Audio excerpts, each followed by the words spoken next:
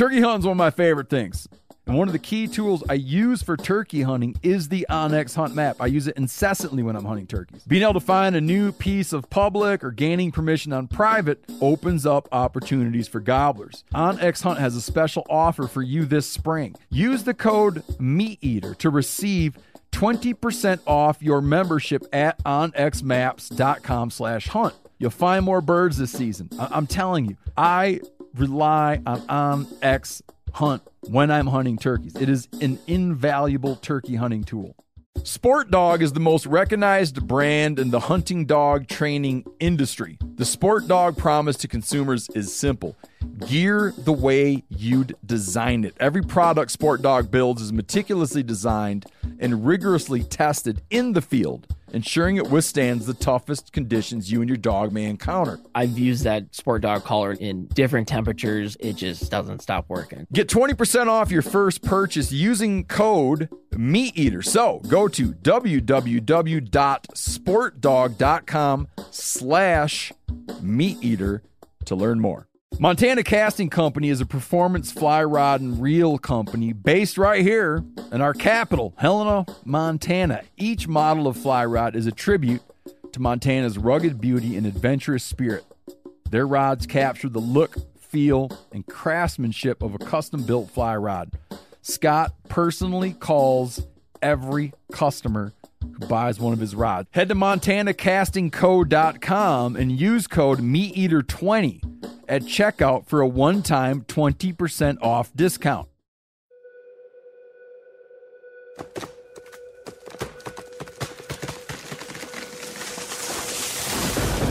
This is the Meat Eater podcast coming at you shirtless, severely bug-bitten, and in my case, underwearless. We hunt the Meat Eater podcast.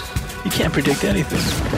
Presented by onX Hunt, creators of the most comprehensive digital mapping system for hunters. Download the Hunt app from the iTunes or Google Play Store. Know where you stand with onX. Yanni, I want to revisit an argument we had this morning. Okay. Can't wait. Before we get on. First let's introduce a couple people because we have some people that everyone's used to. Rick Smith's here, cameraman extraordinaire. Seth Morris, the flip-flop flesher, here in the flesh. And then, very special guest, Pete Alonso. Happy to be here, Steve. Roll out some of the superlatives. This kind of stuff makes you uncomfortable. Roll out the superlatives. I'll do it for you. Thank you. Okay. For your first Major League Baseball year, you're a rookie with the New York Mets, and you hit more home runs than any rookie in the history of the world. Yeah. Not only that, he hits so many damn home runs that he breaks the rookie record, but then hits more home runs than anyone, rookie or not, for the year. Yeah, I mean, and won the home run derby. This is a special year. But what did the thing on my rifle say? It says you got to have a high ass. High ass. That's right. You got to. We'll explain that. Yeah. Exactly. No, what did it say on your rifle? Home Run King. Oh, that's right, Home Run King. Yeah. You comfortable with that? Absolutely. That's my thing. So the Home Run King is here. And then Yanni's back from assignment. He still hasn't listened to the episode we made with Yanni highlights. Did you listen to it yet? I will maybe tomorrow on an airplane ride home. I'll try. It really surprises me that you wouldn't listen. I would feel that because you're like a co-host and everything, that if you weren't there, you'd listen just out of like a sense of obligation. Listen, I really want to, but my to-do list is long. Maybe it was just a nice break. And then our other very special guest, houndsman, Cody. You want to use your last name? I know you like to be a little under the radar in life. Yeah, just a little. It'll be all right, Steve. Cody F. There you go. I like that. It's good to be here. Hey, do me a favor, Cody, and pull your mic a little closer to your mustache. There you go. I like that. Yeah. Cool. I want to get to the fight me and Yanni had, but I think that real quick I want to say about Cody. Probably the most interesting. If I was still a magazine writer, I would be after you hard about the fact that one of your many revenue streams comes from catching wild cattle That's a fact. with hound dogs. Yes, sir. Can you explain real quick to folks what what constitutes a wild cattle? Most of the ranches around here, they'll have some domesticated livestock gone feral, right? They've been rounded up or gathered, but the resources they have are limited. Meaning that they ride out and try to chase it with a quad runner? Exactly. Yeah. Everything we do is horseback and with dogs. Catch to bay to catch. So the rancher will call up and he'll be like, I rounded everything up, but there's 10 I can't catch. Exactly. Then dun-da-dun. Put the hounds down, right? But how do the hounds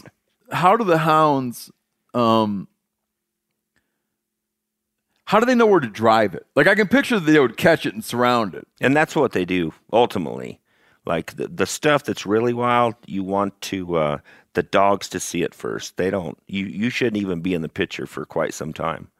And you want to sneak in real easy because what they're scared of, obviously, is a human being. Yeah. They haven't had bay dogs on them. But you bay them up. Ultimately, you bay them up and then ease in and ease out, ease in, and then till you close the distance, and then you start roping them and that's what you're doing. Subduing the creature. Yeah, right.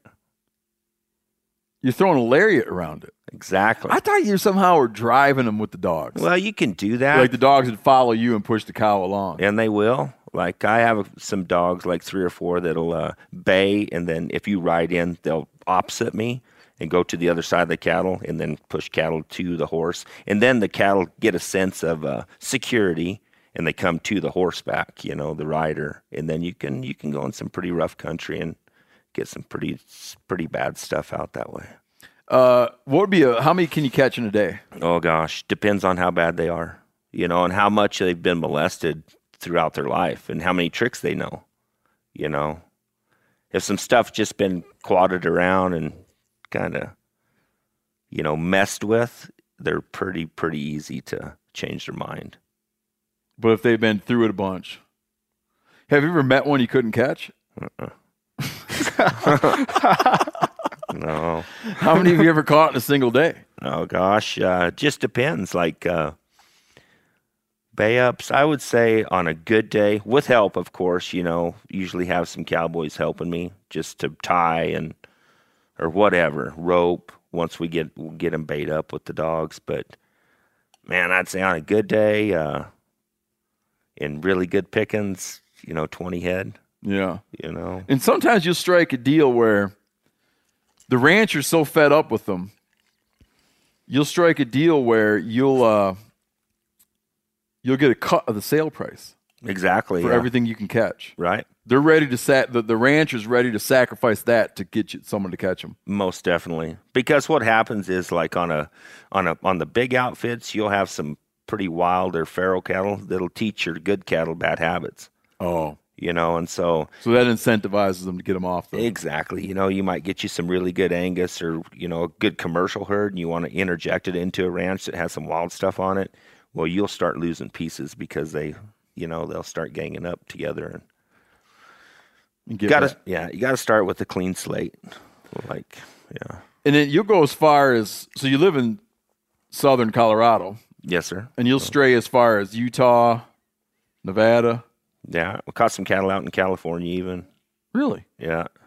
How long do you stay when you go out to catch cattle? Just kind of depends on the project and how many there is, and and what condition your horses and dogs are in after a while. Sometimes it beats you up a little bit, And you camp out while you're doing it? Most certainly, yeah. Yes, sir. Have you ever stayed somewhere for a month catching wild cattle? Oh, yeah. Yeah, I was out in the Utah desert for about 6 months, kind of taking care of a place that was pretty rugged and wild. Just catching cows? Yeah. That's a hell of a business. How do people find it? You got a name for your business? Are you looking for more business? Oh, not at the present time, but yeah, I think we're doing all right. So you don't need to you don't have put a plug in it. I don't imagine you have like a website. No, sir. Yeah, I don't even have electricity at my house. No, I take that back. I did get solar about 4 months ago, 265 watt panels. So, Yeah. How many dogs you got? 13, How many horses you got? just a couple. Do you bring that whole slew of dogs when you go to catch wild cattle? Oh, I got some dogs in particular that stay home. Like I got just one or two, but for the most part, everybody goes. Even my lion dogs, or hog dogs, they're multi-purpose. So you got like hog dogs, lion dogs, and cattle dogs. And they're all the same dog. Yes, sir. Oh, okay. They just got to wear different hats. Yeah. How do you keep your lion dogs from running lions when you're chasing cattle? And that's the thing. Like usually and I wouldn't mind it, if they did kind of go do their deal as long as they're staying straight on what I want. But usually if you set your dog down in cattle country, the likelihood of you catching a lion is, slim to none. And when you go hunt a hog, you're in cattle country, but there's usually not a lot of lions in hog country. Well, how does he know whether he's running hogs or cattle? Well, you put them on him. You start the track and say, "This is what we're going to hunt today." Man. And they're smart dogs. I started out the first dogs that I had was mostly Catahoula, and then I injected a little bit of red tick, English red tick into them, and then now I went to some Argentine Dogo with the mix, but they're fast to catch, and they'll still put their nose on the ground to trail, and they're fun to hunt. Yeah, you were telling me that one of your lion hounds will visually track the lion. True, like that. he'll see the track. Right. And run along and just check it now and then. But you said he can still grind it out if he needs to. Yeah. Yeah, he'll cheat a bit, especially on fresh snow. And they'll get in the dirt too. And there's been that's a whole nother deal, controversy about dry tracks or dirt tracks versus snow tracks. What do you mean, how's that a controversy? Well, as far as now the guys that do it on dry ground are badass. Well, that's the controversy. Yeah.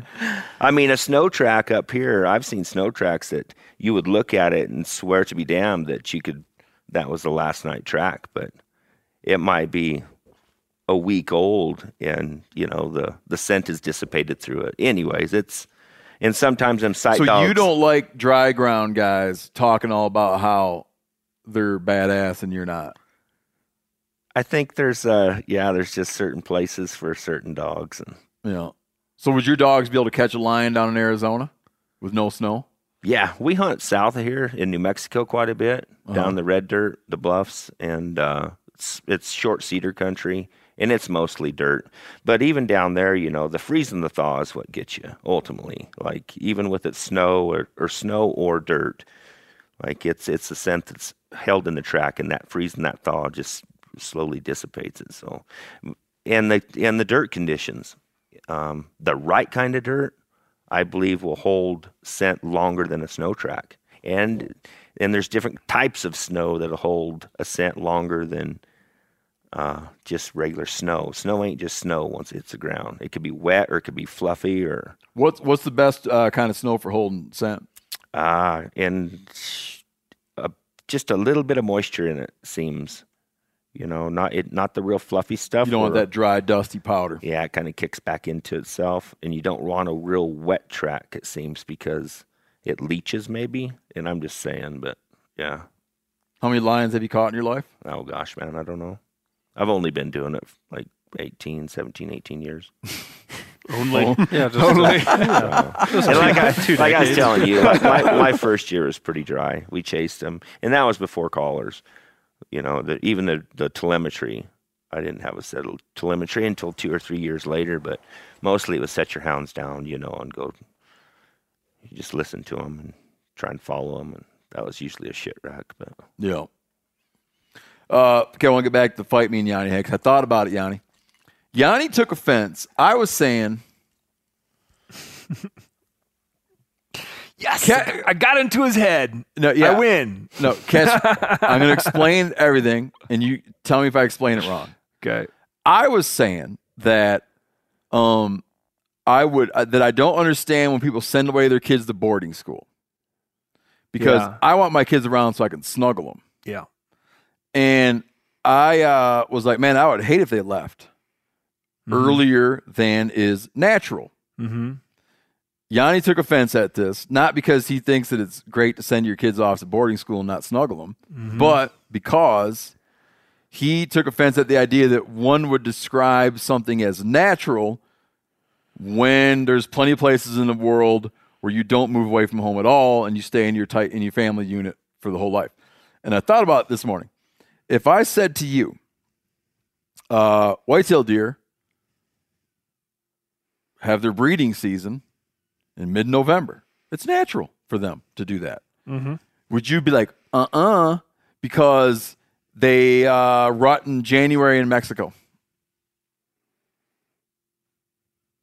So does that make it unnatural that they rut in mid-November elsewhere? That's what you were trying to do to me this morning, and now that I present it to you that way, you're left speechless. You had many hours to think about it, okay? So now that you're coming back at me with a debate, I think you should give me at least more than 3 seconds before you say I'm speechless about this. Okay, you want me to give you? You want me to? You want to come back to it? No, I think I can give you a rebuttal right now. I think that it's how do I put it? Oh, another thing. You left home. Yeah. And went away far away. Yeah. Oh. Never to return. It's sad to think about sometimes. Was that unnatural? I don't know. Perfectly natural. I just felt like it was the wrong use of the word. That's all. What would be the right word? Well, I think you figured it out after we started talking about it. You said that it was like culturally not the norm. Oh. Yeah.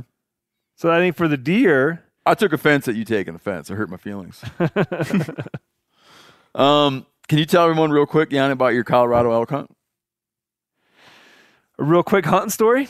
Yeah, well, whatever you need. Then we're gonna narrow in on Pete Alonso's big hunt. Yeah, it was good. You know, I burned like 12 or 13 points. Well, maybe you even 14. need to know. Yeah, you need to know which, because I have a bet with Brody that it was in the teens. Oh, it was definitely in the teens. Okay, good. I won my bet. Definitely in the teens. Even my buddy Ethan, who drew the tag with me, was in the teens as a resident. He was at 11, I think, and I had one or two more than he did. And I had known about the unit for a while and been thinking about it for a while. What was your exposure to it? Just people, friends, and people I met through the industry, people that lived around it, that had good things to say about it. And unfortunately, I'm setting the stage for sort of like a letdown. If you can feel it coming, because I didn't end up killing a big old giant that I was, that you hope for when you burn 12 or 13 points on a unit. But we had a great hunt. The best part about the hunt was I got to hang with my buddy Ethan, who was the elk guide, right? Yeah, and definitely like my main mentor over all my elk hunting years. He's like the guy that definitely took me from just like a dude that kind of knew how to walk around in the woods and would bump into stuff every now and then to someone that could get it done on a regular basis. So that was rad to, be able to share an elk camp with him. And we had a photographer with us that captured the action for us. And then another buddy of ours, Jim, that came down from Eagle County and helped us out on the hunt. The hunting was rad. Like, aside from not being and never finding a giant bull, like anything over 300 inches. Was it just dudes everywhere? No dudes. Super limited. Super limited. Yeah. We definitely, there were some camps around, but like you never felt like the elk were even pressured. Like every day you could have just walked into the woods and shot a bull within an hour during prime time. Really? Oh yeah. We had like great bugling action. And I was kind of torn between, because they were bugling in a zone where you couldn't glass as well as I would like to, just to be able to look over a lot of critters. So I was torn between like jumping in and having great fun bugling and chasing the herd around and trying to pick over bulls that way versus trying to just look at a bunch of open country and try to find a big one. We had very similar weather to what we had this week, meaning that it was like unseasonably warm, dry, no precipitation. So they were definitely not hanging out long, not being, like I felt like the big bulls had left the herds and they weren't being like forced to go out into the open and feed. They were just tucked away in some hole, and it was going to take a little bit of a miracle, to catch one sticking his nose out 5 minutes before dark. So yeah, sweet hunt. And the last day, How many do you think you looked at? how many bulls? I don't know. Say average 5 a day. How many could you take in a polecat? I don't know, 20. No kidding. One evening, yeah, I saw, how many bulls did we see that night? Not counting spikes, I think 7 branch antler bulls, like in this one little drainage that we cruised around in, but just all youngsters. Let them all makes me walk. wish I had thrown all my Colorado elk points into the garbage. Hadn't? Yeah. Oh, but you never would have caught up with the point creep that's going on in Colorado. You only had like 5, and I burned 13. You never would have made it in your whole life if it keeps going like it's been going. Was that right? Yeah, because next year you'd have 6, and it would take 14 to draw. Then you'd have 7, and it'd take 15. You'd always be behind by quite a few. It's a problem that they're trying to deal with here. Colorado's got a lot of problems, man. So, anyways, yeah. So look, it all started when they legalized weed. You think so? Yeah, super fun hunt. Just never found the big one. Oh, quick thing. But you had fun. But you left everybody like they don't know you got one. Yeah, I got one on the last day with 10 minutes left. The morning we were hunting like a small little teeny tiny drainage where I was hoping that like it was off the beaten path. There was no trail going to it, and I had not seen many boot tracks in it.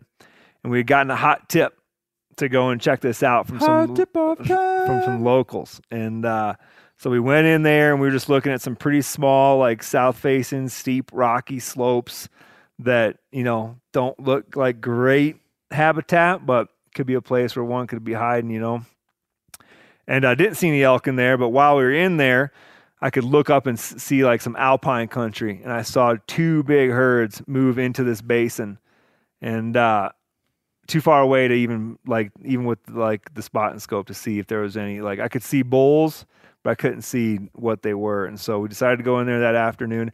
Ethan killed one that morning. Oh, he did? So we went and packed his bull out. Was it a giant? Nope. He was in the magic circle all morning and had let them all walk by like 9:30. It kind of died down. And so he was just kind of slowly cruising back to the truck. And all of a sudden right below him, he just heard a little and he just crept over to the edge, and there was one bedded at like 50 yards. And it was kind of like, yeah, this is the perfect opportunity. So he rolled him. In its bed. Yep, in its bed. What do you think of that, Cody? What's that? Shooting something in its bed. If you're sneaky enough to get up on it, I think it's all good. Yeah, me too. People get pissed about that. Yeah, I don't know why. I mean, because they're not good at sneaking. That's right. They get jealous. Got to get in there amongst them. I shot a buck in its bed this year. He never flinched. Yeah. Dead and dead. It's controversial because it's controversial for 2 reasons. One reason is that people think it's unsportsmanlike. Like, it's sportsmanlike to shoot them when they're running away from you, but not sportsmanlike to shoot them when you've snuck up on them, they don't know you're there or something. And the other thing is that because somehow they feel like that they're at the disadvantage because they're sleeping. Their eyes are closed. And then it's controversial to shoot something in its bed for good reason, in part because it's hard to shot placement's difficult. Yeah. Sometimes it's hard to tell what's going on. Definitely. So that's the thing you got to watch out for is, can you tell what's going on? What about shooting a duck on water? Well, that's a really great point. Why is it bad to shoot a turkey in the air, good to shoot it on the ground, good to shoot a duck in the air, bad to shoot it on the ground? It's confusing. It is. If I was duck hunting by myself and a duck landed in the decoys, dude, bam! Bangtown. But when you're with people, everybody looks at each other nervously. Oh, if you're with me and you look over at me, you're going to watch my gun go off. I'm not that good at shooting them flying, man. So if I can, get a bonus one towards my limit like that, I'll take it.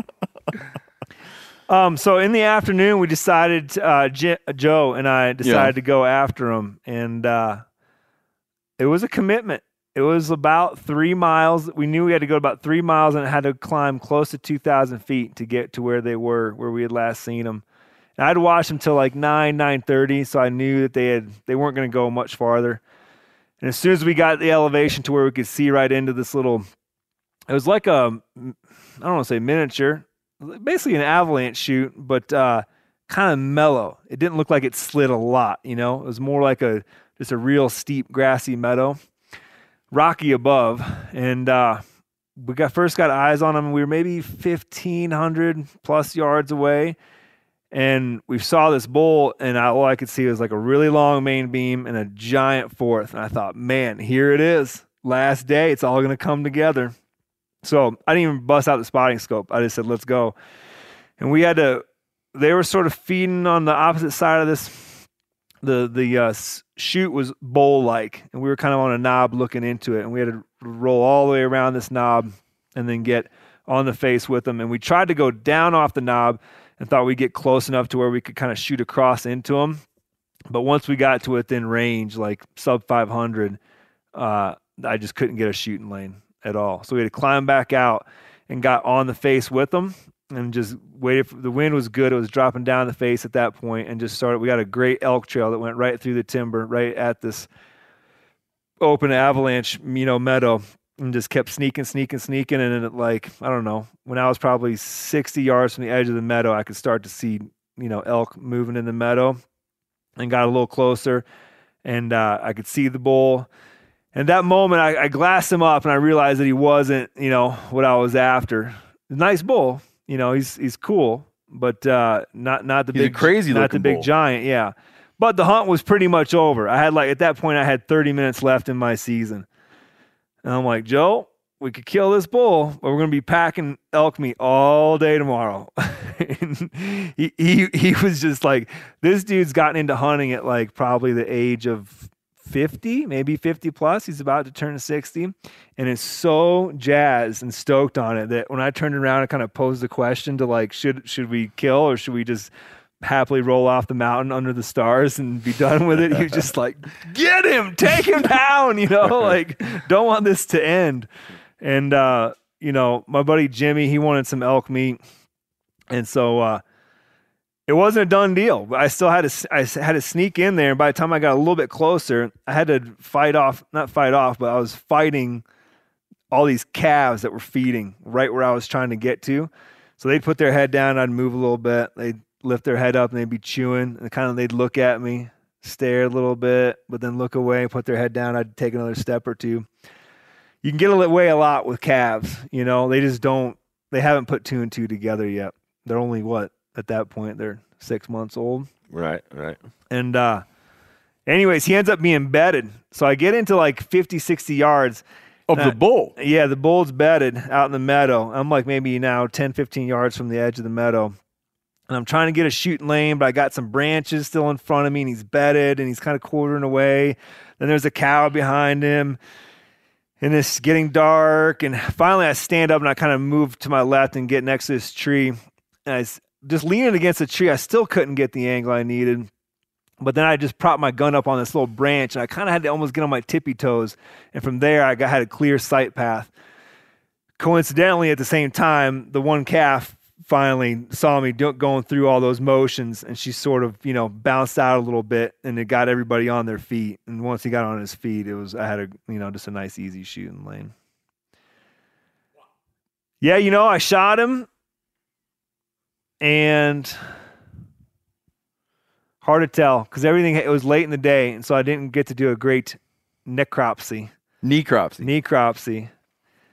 because it was dark out later, so it's hard to tell what happened. But the first shot didn't bring him down. It stunned him. He was dead on his feet.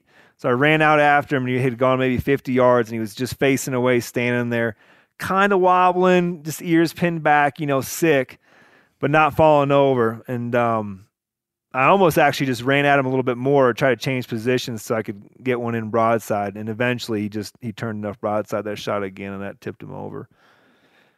So, yeah, it was sweet. Yanni's big adventure. Yeah, it was good. And the bull, tell them how to go find you on, because they'll be able to find a picture of it on Instagram. Yeah, I actually haven't. I need to post it, do a little post about that hunt. But I'll have it up there by the time you guys listen to this. But it's my handle's Giannis_Putelis. But he's got a cool main beam that at his force, it almost does a hard 90, both main beams, and they almost come back together. The tips are probably only, I don't know, what do you think, 10, 12 inches apart? Yeah, if that. So, yeah. Cool. Quick thing. Remember you weren't there and you haven't listened. We had a emergency room doctor talking about all kinds of bad things that happen to hunters and anglers. Mm-hmm. And he suggested that when you bust your tooth off and the nerve's hanging out and it hurts real bad, you can put super glue on there to seal it up so the air isn't touching it. Uh-huh. My dentist, Kevin, said, man, don't do that. Quick piece of feedback. But he didn't have an alternative? He said you're going to wind up gluing your lip to your tooth or your lips to your lip. He just thought it sounded like not smart. Those things can hurt. Oh, dude, they hurt. I would let you administer that because especially if it was a top tooth and you're just trying to squirt super glue up in there, you would end up. No, I do it very delicately. I'd lay it in there just perfect. To yourself. To you. That's what I'm saying. I wouldn't want to do it to myself because it'd be tricky. You can't see, yeah. And I would end up not being able to eat and talking like this for a day. So, Pete Alonso, tell everybody where you're from. I'm from Tampa, Florida. Still live there today. Yep. But you play for the New York Mets, live in Manhattan, and for the summer, I live in New York City. Just 24 years old. 24. Played in high school. Yep. Played in college. Yes, sir. Left college to play in the minors. Mm-hmm. Pete was trying to say he couldn't tell. You were saying, I don't know if I should say I'm a dropout, or what were you asking? I didn't know if I wanted to tell people that I got my degree from college in baseball or that I was a college dropout to play baseball. And I said that what you should say is you left college to play professional baseball. Yeah. I think that one sounds the best out of all the options. I think that one sounds good. You told me you were a dropout. Yeah. I think it's kind of funny. It's true. Yeah. But like my old man dropped out of high school to go fight in World War II. I mean, that's bad. So I don't think it's like, I don't think it's just, I wouldn't say he's a dropout. Right. Because it's kind of like a bigger life calling. Yeah. Or your journey of life that you kind of go on. So you knew you were going to, at what point did you know you're going to be a professional ball player? Steve, I had no plan B at all. Believe it or not, my first word as a baby was ball. That was my first word. And I don't want to pop your bubble. But that's, a lot of kids do that. That was my first word. My first word was ball. But for me, it's kind of fitting. And no, I'm only joking with you. I like that. Yeah. Yeah. I mean, for me, it fits. And I mean, when I was younger, from preschool all the way throughout high school, every single level of my life, I've always wanted to be a professional baseball player. And I dedicated all my energy, my time, to be a big league ball player. Were your parents like, oh, enough already with the baseball?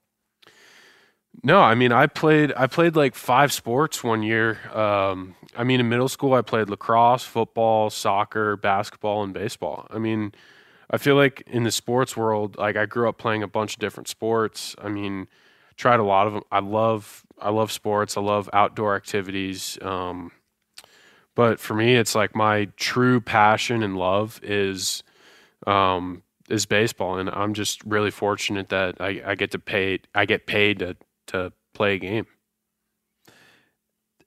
When you started in college, I'm not really familiar how this goes. Mm-hmm. You're in college. It's better to be and all of a sudden someone says like you can come be in the minor leagues, Mm-hmm.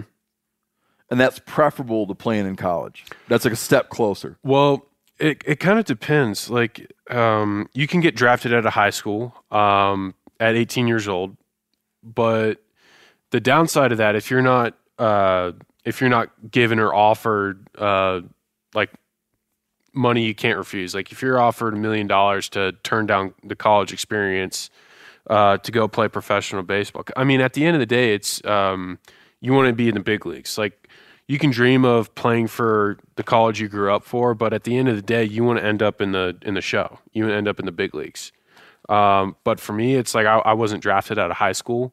I didn't really have that option to go play professional baseball at 18 years old. So for me, if someone says I'm not good enough at something, I take it personally, and I work harder, and I try and show as much as the results as possible to put myself in that position to get that chance, if that would make sense. So when I went into college, I just wanted to make the most of my time so I could have a chance at the big leagues, and I didn't care how, like, if I had to go through the minors or not. And I mean, whatever the path I had to take to get there. And I'm willing to put in whatever work and whatever time is needed to succeed or to accomplish the goal. You're getting married coming up, right? Yeah, next year. Yep. You're getting married a year from now. Yes. When you met your girlfriend, you were doing what? So I was in college at the time. I was playing in the Cape Cod League, and we met at P-Town. It's kind of funny. I mean, it's not really a place where some people go to meet ladies, and it's kind of serendipity. You know, it's like after we met, it's like I just couldn't get enough of her, and we hung out every single day for the rest of that summer. We did long distance our last years of school, and as soon as she graduated, Is Cape Cod? Sorry to interrupt. Is Cape Cod is not known as a place to? Well, not it's like a place P-Town where Beach. it's a place where guys would go to meet guys. Oh, that specific beach. That specific beach. Yeah. So the reason He why couldn't figure out why he was getting catcalled. So the reason why we were at that beach, I mean, it's long story short, I didn't, being from Florida, it's like I don't like rocks and wearing shoes on the beach. You know what I mean? I like white, fluffy, sandy beaches, and Reminiscent of home. yeah, reminiscent. I mean, who likes wearing shoes on the beach? I don't think anyway. It's just rocks on a shoreline. You won't like the beaches at Steve's cabin. Dude, yeah, the barnacles, man. You got rocks with barnacles. You don't have to wear shoes. You have to wear waders and rubber boots the whole time. As But long- I got you. You want to have a beach experience. yeah, and then Are you able to concentrate while I eat maraschino cherries out of my glass? absolutely. Okay. Absolutely. But yeah, it's like she's just so unbelievable. Like, And did she believe you? Like, you're like, oh, I'm going to be a professional baseball player. Was she like, okay, whatever? I don't think she said like whatever. I think that she would have, that didn't matter what I did. She told her dad that she would have dated me if I pumped gas for a living. So I don't think it was necessarily what I did. I think it's just the chemistry and the relationship. I mean, she's awesome. She's my soulmate. I mean, I can't picture going through life without her. 'Cause, she's my rock. Like she's a sports psychologist. Like she's everything and more. I mean, and for how much like we travel and like, I mean, we don't really live anywhere for more than seven days at a time during the baseball season. And it's like you go through the apartment, you go to the hotel, like there's no sense of home. And sometimes like I get, I'm not going to say jealous, but I kind of wish I knew what it was like to have like a home for like an extended period of time. Yeah. Because like packing and traveling a lot, it gets kind of exhausting, you know? And you're going home with a bunch of deer meat now. I'm excited about that. And you don't have any concerns that she's gonna eat the deer meat? Oh, she's gonna love it. I think I'm a pretty good cook. I learned a lot of stuff from my grandpa.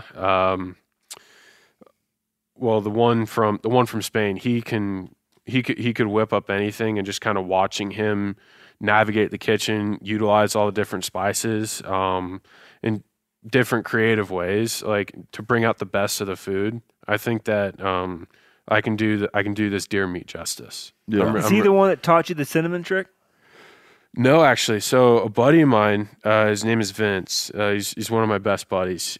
He went out to Houston to visit one of our really good friends. He plays for the Houston Astros. His name's Lance McCullers. And Dallas Keuchel was his teammate. And Dallas Keuchel is like just an absolute hardcore Texan, like lives, breathes Texas. And he uses like cinnamon on like red meat. And Vince brought it back, and we went over. Me and my fiance and him and his wife are really good friends. We went over to dinner for their house one night. He was grilling steaks. He was putting cinnamon. I'm like, dude, what the hell are you doing? He's like, shut up. Just try it. Just wait till I'm done and try it. And I'm like, oh my God, this is unbelievable. And so I kind of adopted it and brought it to you guys. Yeah, we did. We liked it so much we had it twice this week. Yeah. Man, between streaming services, fitness apps, and delivery services, it's never ending. I'm talking about the subscriptions, the monthly dings on your credit card. Well, thanks to Rocket Money, I'm no longer wasting money on the ones I forgot about. Rocket Money is a personal finance app.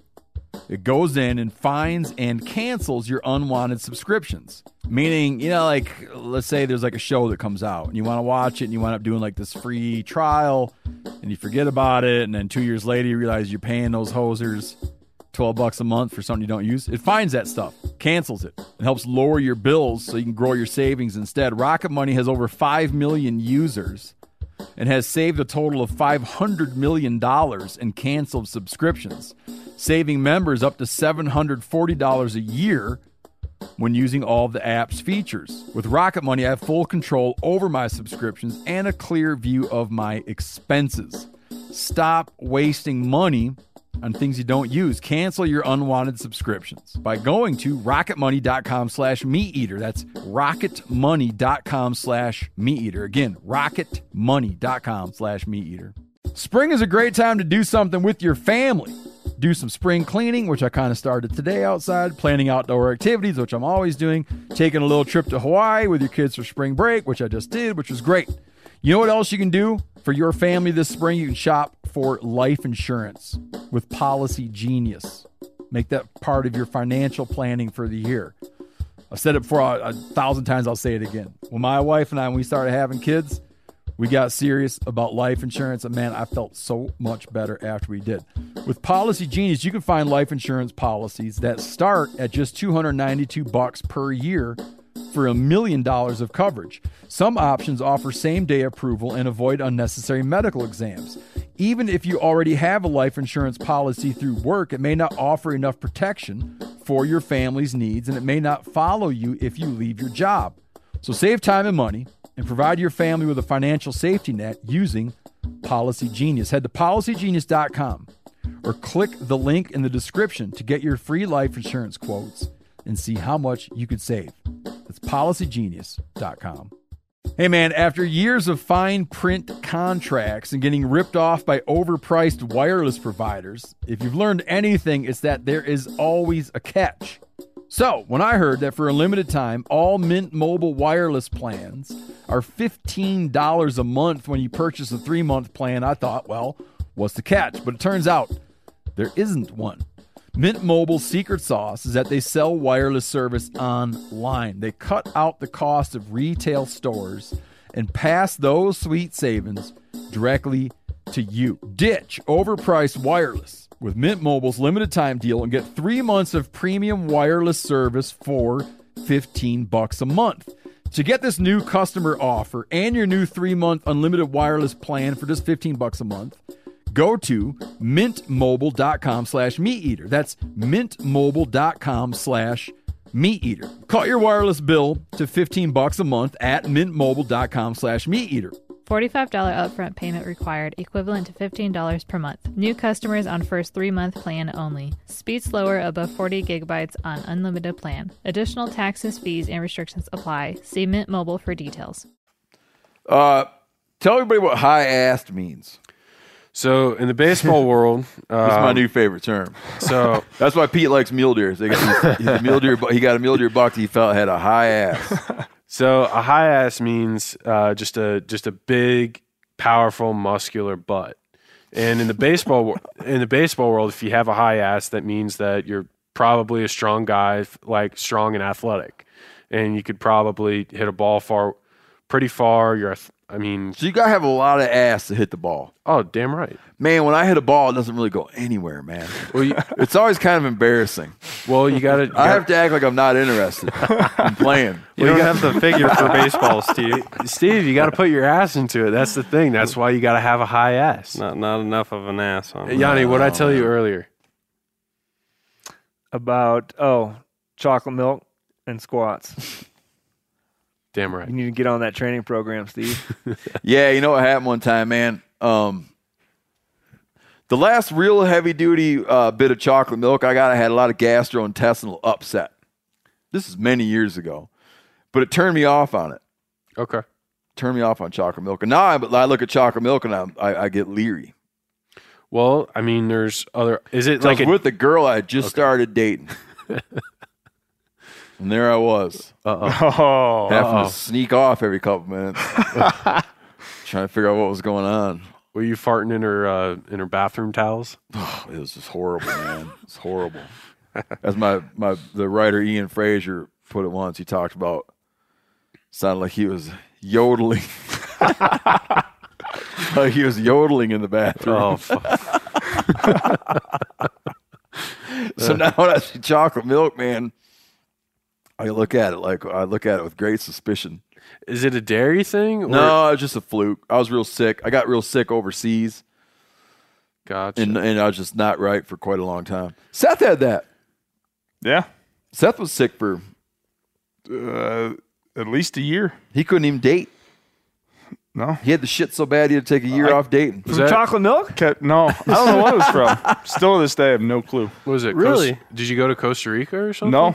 No. They had him. IBS. Just they had him. nondescript? They had him pegged for like a real serious affliction. Yeah, Crohn's disease. yeah. But it just went away. One day I woke up and it was gone. He woke up, haven't had it since. had a nice solid, and it was gone. Were you Yep. stressed? You had it for a year. Couldn't date. Couldn't even date. Were you stressed out? I mean, before? Do you think stress was? Does he look stressed out? No, I don't think I was stressed.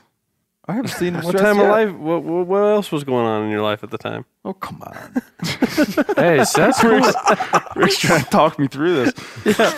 He had the shit. It was in college. He had the It was the worst time ever He had the to shits have for a it. year. Leave him alone. Jeez. So high ass is a was powerful ass. Strong, powerful ass. Yes. Yeah. Typically, when you have a strong, powerful ass, you have strong legs and like athletic ability. And that they'll look for that. Absolutely.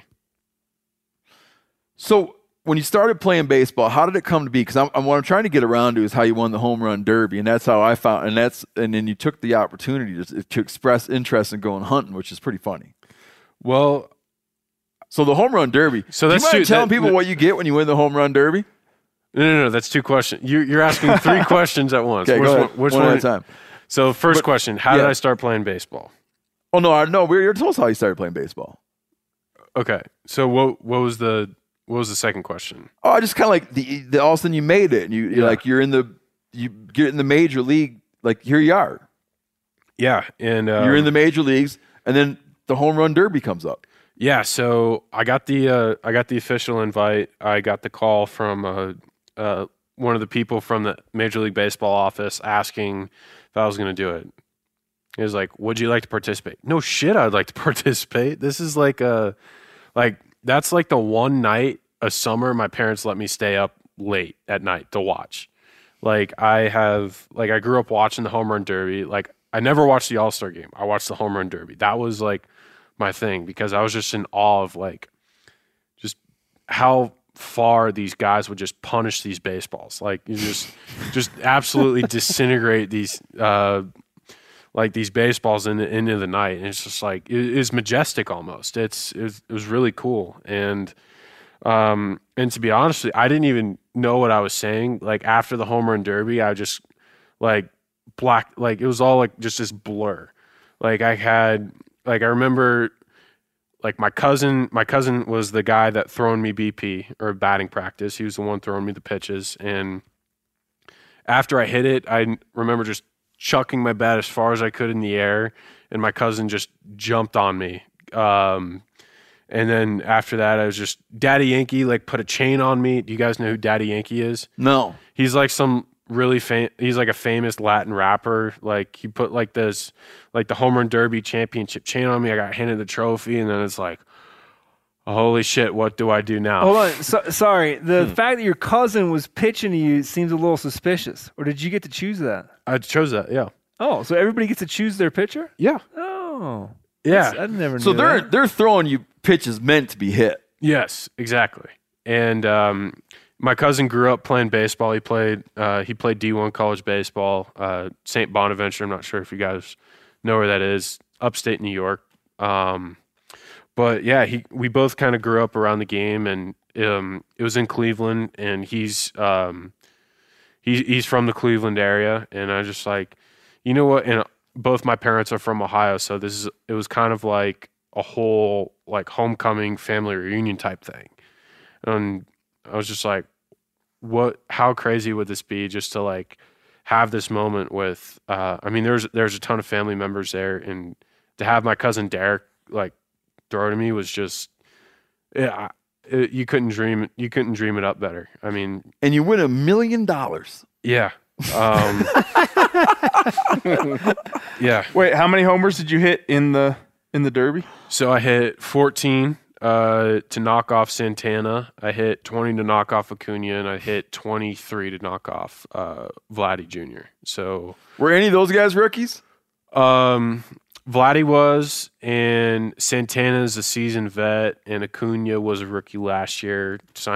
He was rookie of the year last year. So all those guys are very well respected in the game of baseball. And yeah, I came out on top. It was, I mean, and then when I got the interview, or when the interview thing, it was just like all this, everything happened so fast. Like my family's coming on the field. Like I was like holding back tears like the entire time. I was just like, wow, like, cause coming into spring training, I didn't know if I was going to be playing in the big leagues. And then here I am 2.5, 3 months later, like winning the home run derby. It's like, this shit doesn't even make sense to me. It's like I was living a dream. Like it happened so fast. And then the interview came up and I was just like, I mean, I'm a big fan of Meat Eater. Like I watched.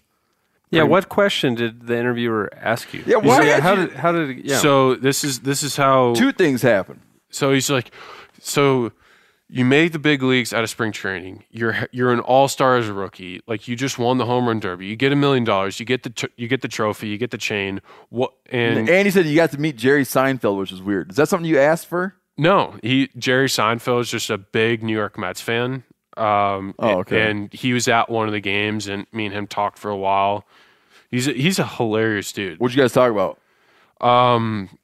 It was kind of funny because like my dad was a huge Seinfeld fan, and it was just, and I was like, dude, like I remember my dad sitting me down and making me watch shows of you. Like I'm like, it's crazy that he's like, I'm such a huge fan. And I'm like, how are you a fan of me? Like that dude is like a legit mogul in New York. And it's like I couldn't understand that Jerry Seinfeld, like the Jerry Seinfeld was a fan of me. I just, like, there's a lot of things that happened this year that I couldn't comprehend. He's like, what? And then the guy said, or the ESPN guy. He's like, what could possibly make this year better? And I'm like, oh, I gotta go hunting with Steve Rinella. It just like came out. I didn't plan it. This wasn't. It No just, offense, Steve, but all that other stuff is like, Dude, it was more amazing. It was so funny. No, it is. It is.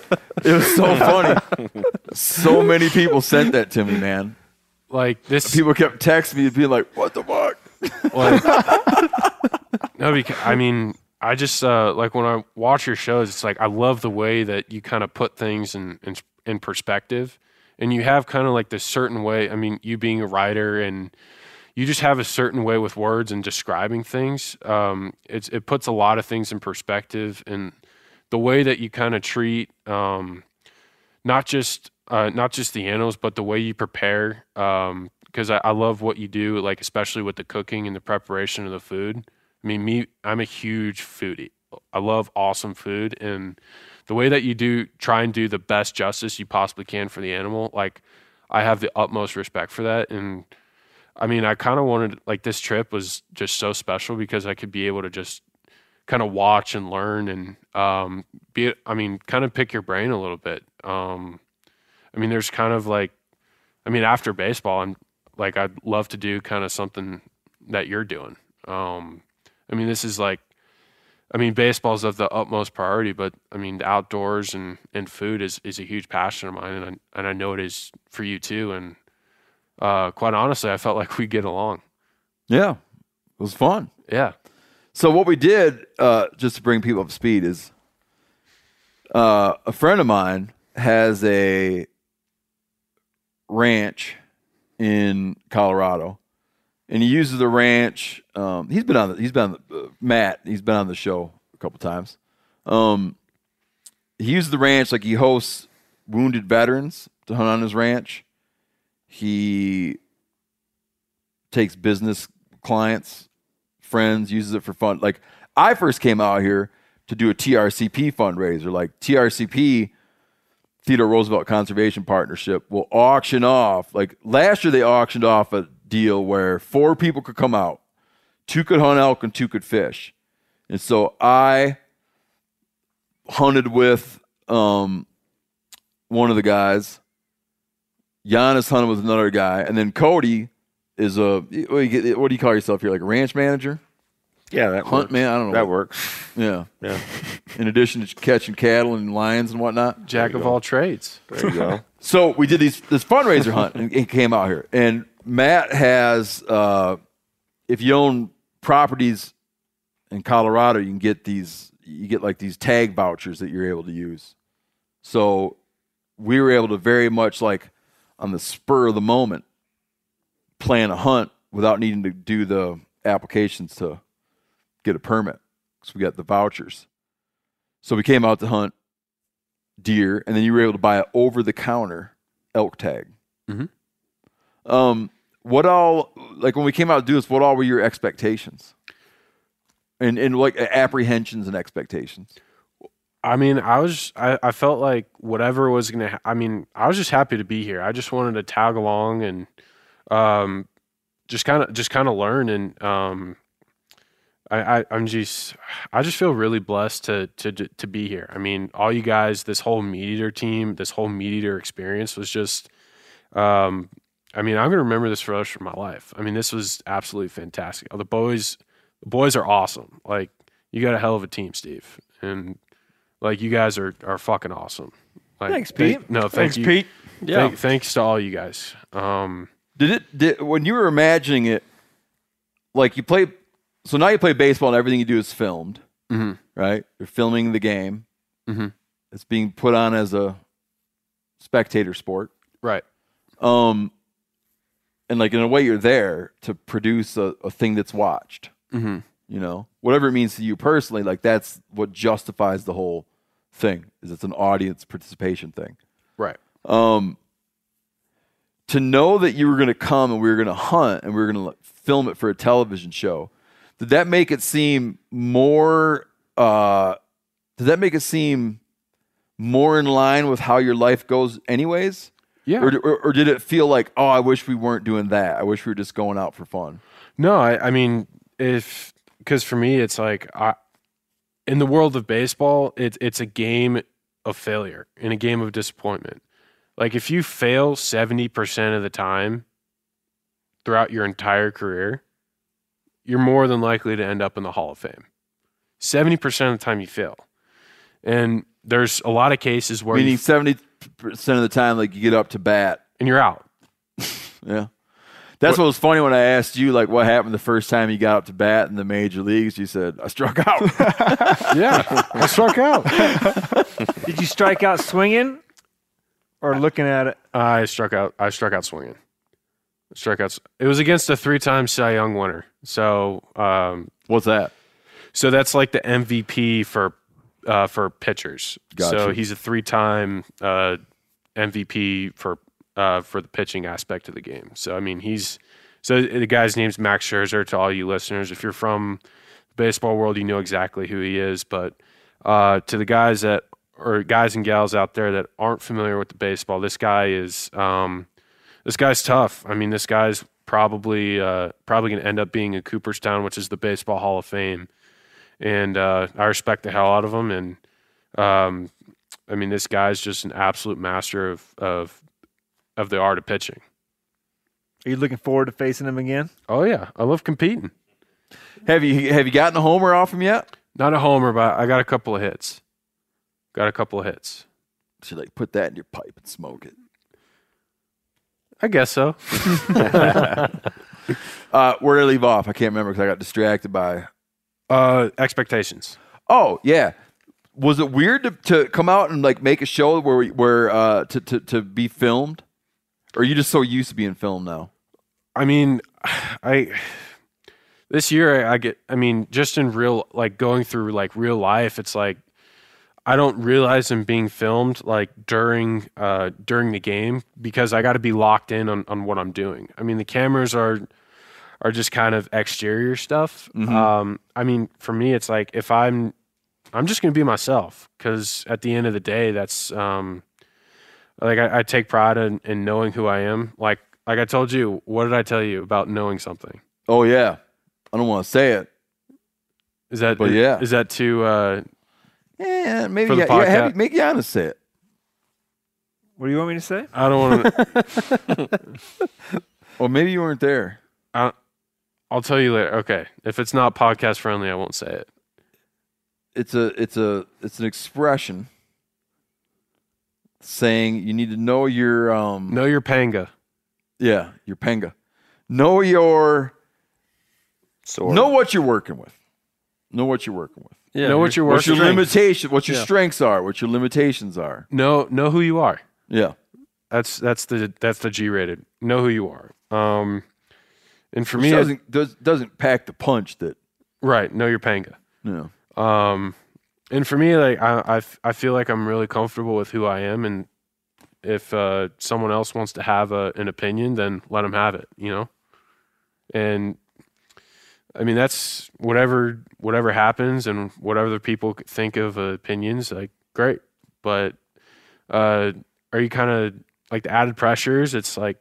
For me, it's like I try and live in the moment, and whatever I can do to accomplish, whether it be like putting a good shot on a deer or hitting a baseball, it's honestly pretty similar type of pressures. What was your favorite thing about hunting mule deer? I know you liked the moments when we were looking at them. Yeah, I mean, I just think they're just incredible creatures. Also, it's like, I think the mesmerizing thing, like they're really cool to look at, but also that they could disappear at the blink of an eye. Mm-hmm. Like if you're glassing, you see them, and then let's say you kind of just move around to adjust or whatever, and then you look back in that same spot, they could be gone in a split second. I mean, these creatures are just, I have just this utmost respect for them. I mean, they're almost perfect. They're almost perfect this trip. And they're camouflaged really well. They're really just super aware of their environment. And, it's a great challenge. I mean, we hunted really hard these 5 days. Am I right? I would say we did. We had some obstacles. Yeah. I think that, Cody backed me up on this. Like, it's like like Colorado does like the first season, so it's a week long, then there's some days off, then the second season's a week long and there's days off, and the third season is and I think you get like a sort of like added up. It's a lot of pressure. You're right. You're exactly right. And things get skittish. And it's compounded, throughout the season. Yep. The later the season, you're right. And we had the chance we'd come out. We thought, we'll come out and they'll be rutting and chasing each other around, playing grab ass. Not even kinda. None of that, yeah. And then 2 nights of weather, which is wonderful to be out in, but just isn't like.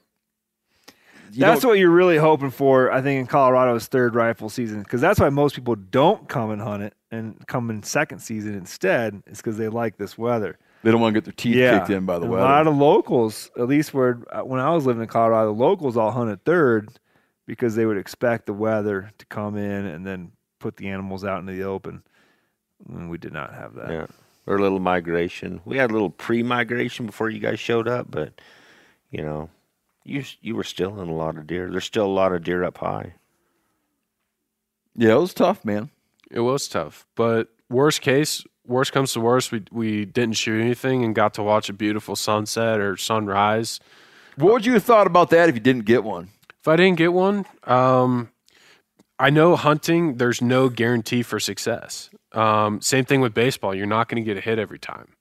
And I feel like even though like our worlds are so different, but the expectation of success isn't like just at a snap of a finger. Like that can't be guaranteed. Like you got to work for your success. You got to put yourself, you got to prepare, you got to put yourself in the right position to have that great opportunity.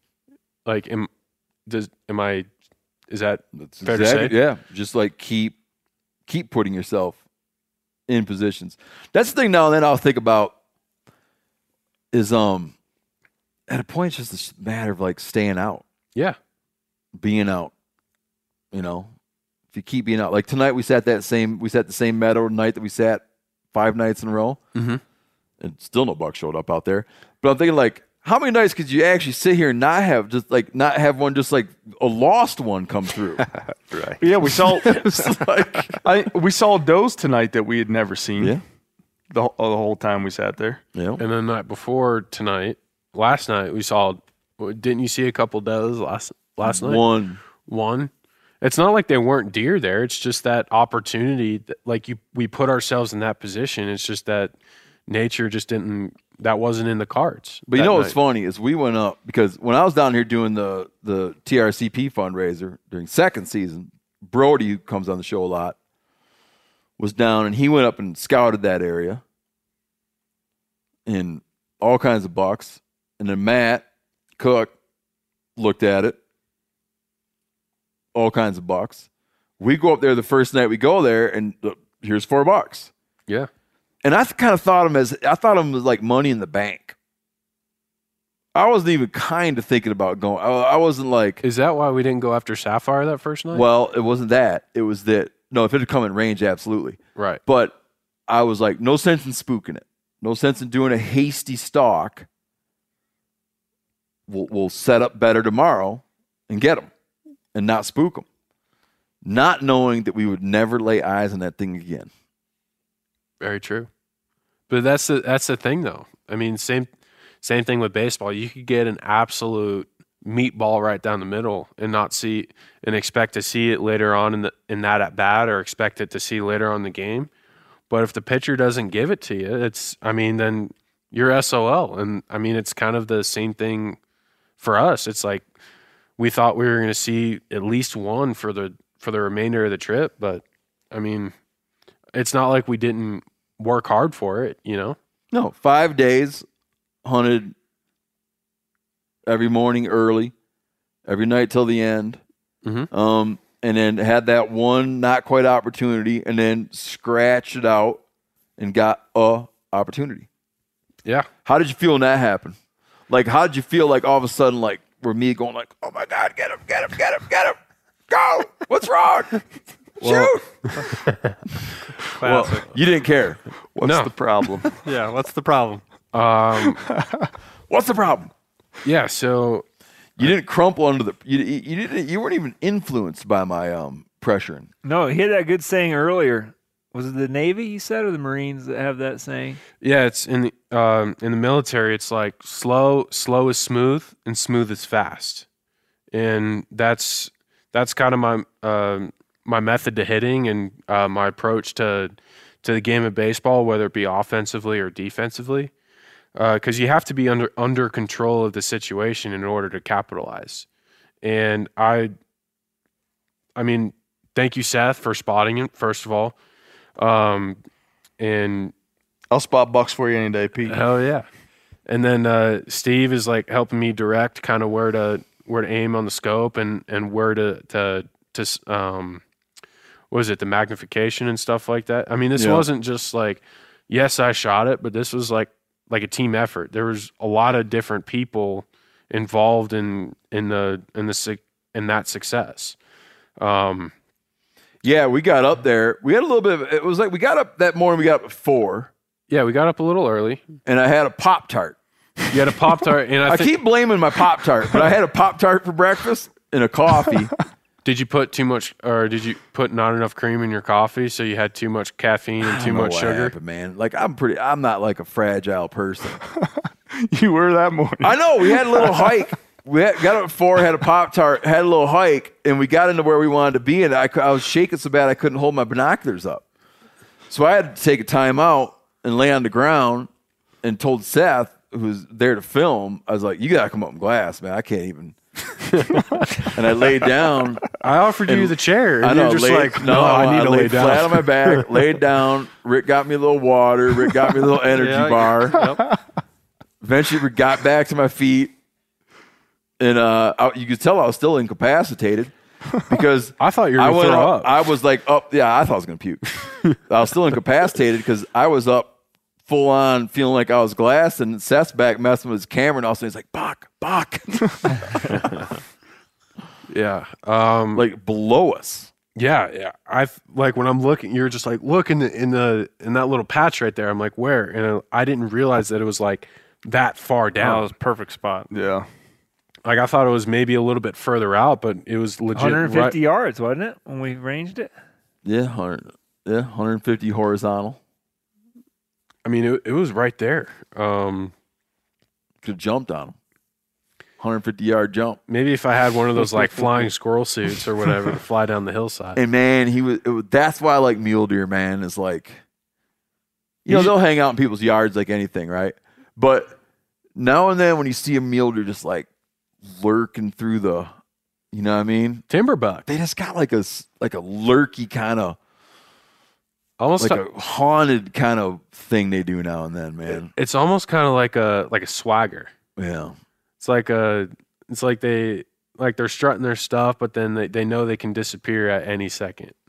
And him coming down that trail, aspens on either side, all that brush, and that little fern trail he's coming down. That was a perfect window. Because I was going to kick you in the side of the head if you didn't shoot, man. No, I was sick as I was. I was planning on shooting, but I wanted to be precise. I didn't want to harm the animal in any way. I wanted to make it as clean and humane as possible. And I was thinking about giving you kind of an elaborate description of where I wanted you to hit it, or like aim for the. But then I was just like front shoulder, mm-hmm. And Pete shot the heart out of it. Yeah, I told myself I'm aiming for the heart. I'm not hitting anything else but the heart. I mean, to me, I think that's probably the quickest and concise way to do it, and I wouldn't accept anything else. I had a nice slow controlled trigger press, and when I let the gun do its thing, I didn't try and stop it from recoiling. I think the scope may have hit me in the mouth. Yeah. Something, but yeah, you look like a vampire a little bit. That's fine. I know when I relax my body, it's like my body was almost limp, and I let the gun do its thing. That's when I knew I stuck it really well. That's when I knew I put the shot right where I wanted it. Yep. And it took a couple bounds and bam, piled up. Yeah, I don't even think it went 15, 20 yards. No, and didn't do nothing. And I was pretty happy. Yeah, I felt like a real little happy. Steve was real happy. I felt like a little That's bitch. about as happy as I get. I felt like a little. I love filming it. I see his face light up like that. Makes me happy.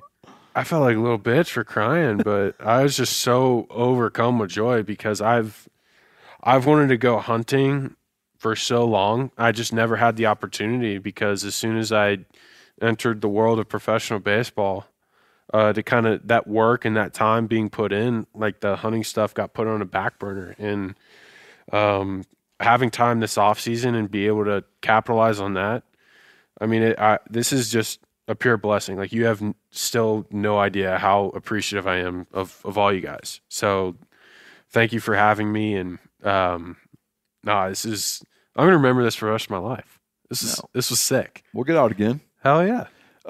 When we're doing a show, as people who watch our show will know, we usually, if we're lucky and getting something, we kind of highlight a food preparation in the end.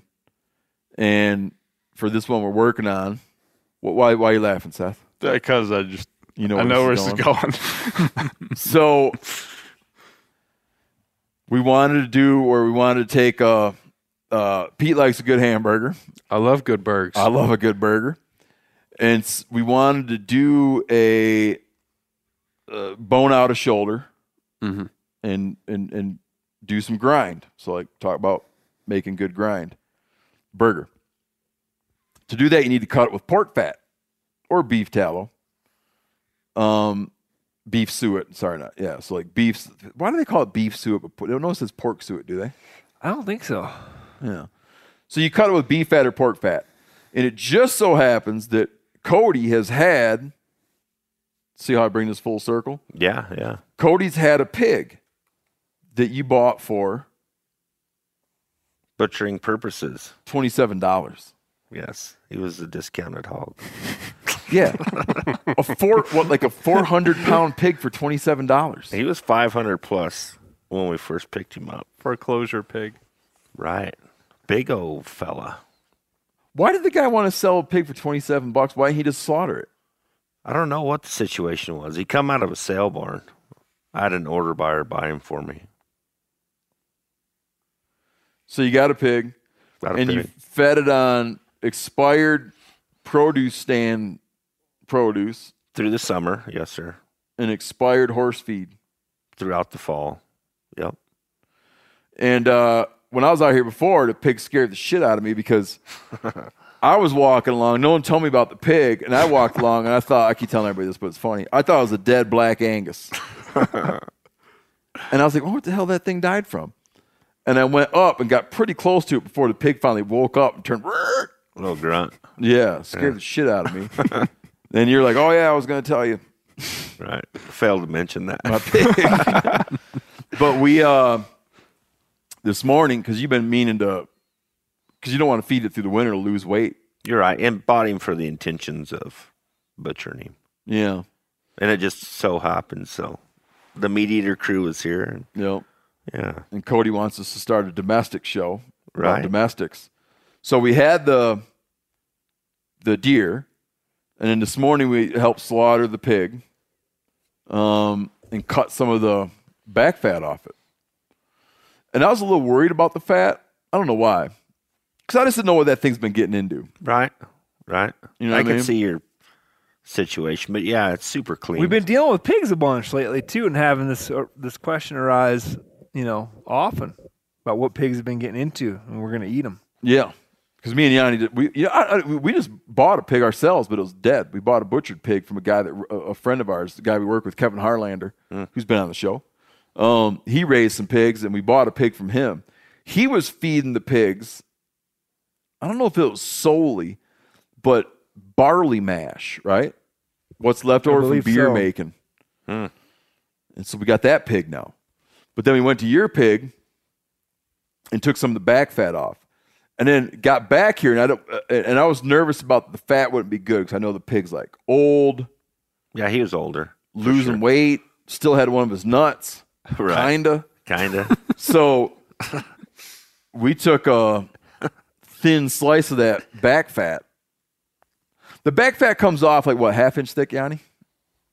I'd say an inch. Yeah, I'd say probably an inch. No. Yes. Those pieces we had were not an inch thick. Well, once you cook them down. Oh. Just Let's go 3/4. Let's meet halfway. There you go. I'm not gonna meet halfway to wrongness. They're not an inch thick. That's an inch. 5/8. Okay. Comes off a 5/8 inch sheet. 5/8, and we cut them into we cut all the back fat into these sort of 6x6 or 7x7 squares of 5/8 inch thick back fat, and put it in the freezer so it starts to set up nice. Real clean white fat. Yep. Boned out the deer leg and cubed that in 1 inch cubes. Put the squares of fat from Beans the pig, that was his name, in the freezer until it got firm. Slice it in thin slice, and then put a thin slice in a pan to test it for goodness before we ground up all the deer meat. And what'd you think of that pig fat?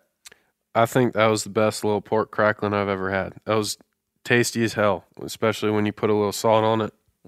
That was really good pork fat. Plus. And then we ground up. We were going to do 10%, but we did a healthy grind. I think we didn't do all of it. How much do we do? We did whole, maybe 2 slabs of it. I'd have to guess we did about 20. So we did 1 whole mule deer shoulder and then cut in 20%, I would say, of that weight of beans as fat. Like a healthy 20. Yeah. Let me ask you this, Pete. Just give me a yes or no answer. Did Beans go down easy? He died a hero. That's all I'm going to say. Wonderful fat. Then ground up. Do we know how Beans got his name? Yeah, why is Beans named Beans? Well, I named him. But everybody calls their pig bacon. Let's go eat some bacon or whatever. Ham People bone. call their pig. Yeah, you nickname them ham bone or that's old Yeah, bacon or or that's old dinner. pork chop or Pork and beans. exactly. They do? I didn't know that was a thing. I know Wilbur Yeah. and Charlotte. Oh, yeah. We saw a black widow. in No, the Charlotte barn. was the spider, right? Yeah. Yeah. Yeah, Black Widow in my tent that you guys let live. No. No, we No. killed him. Oh. I had to be. We found a black widow in your camp. Black widow in your camp. Rick argued to leave it there to kill you. Not very long. You made a quick case of you gonna leave that around to bite somebody, and I was like, A displaced black widow No. in Cody's camp. Yeah. So we ground it up, and man, really good. The burgers we made. Burgers, I mean, that's probably the upper echelon of burgers, if I said so myself. Those are awesome burgers. And what do you feel? You're going to bring your whole deer home. Yes. Do you feel that you'll eat it really fast and be done with it? I remember when we took Joe Rogan deer hunting for the first time. He brought his deer home, and man, it feels like 2 or 3 weeks later. He was out of deer meat. His deer was gone. He just went home and ate it, man. Do you think you'll milk it out, or you think you'll just eat it?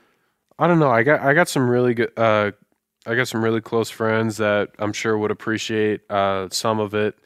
I got some family members. I know I'm probably going to have some backstrap for Thanksgiving. Yeah. So I don't know. I mean, I think that.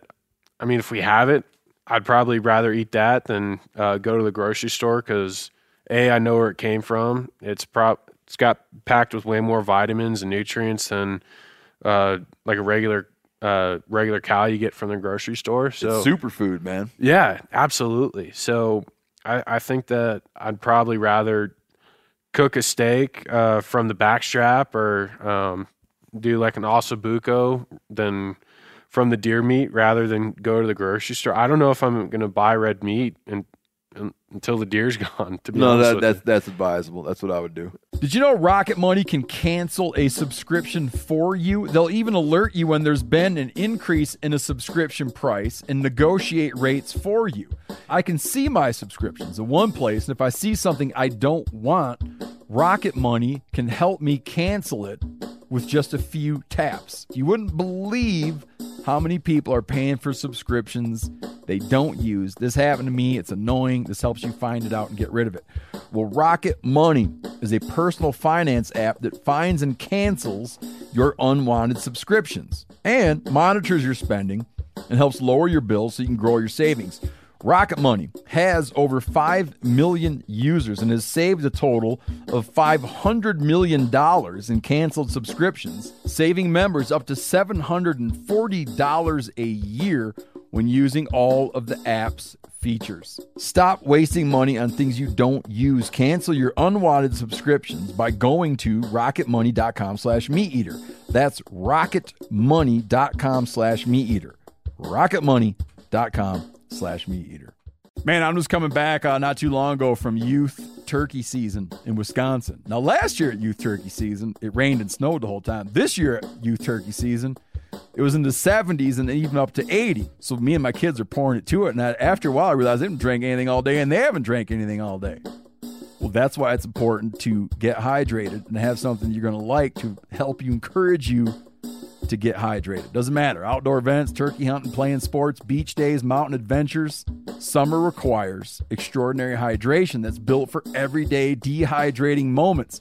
With 3 times the electrolytes of the leading sports drink, plus 8 vitamins and nutrients in a single stick, it's clear why Liquid IV is the #1 powdered hydration brand in America.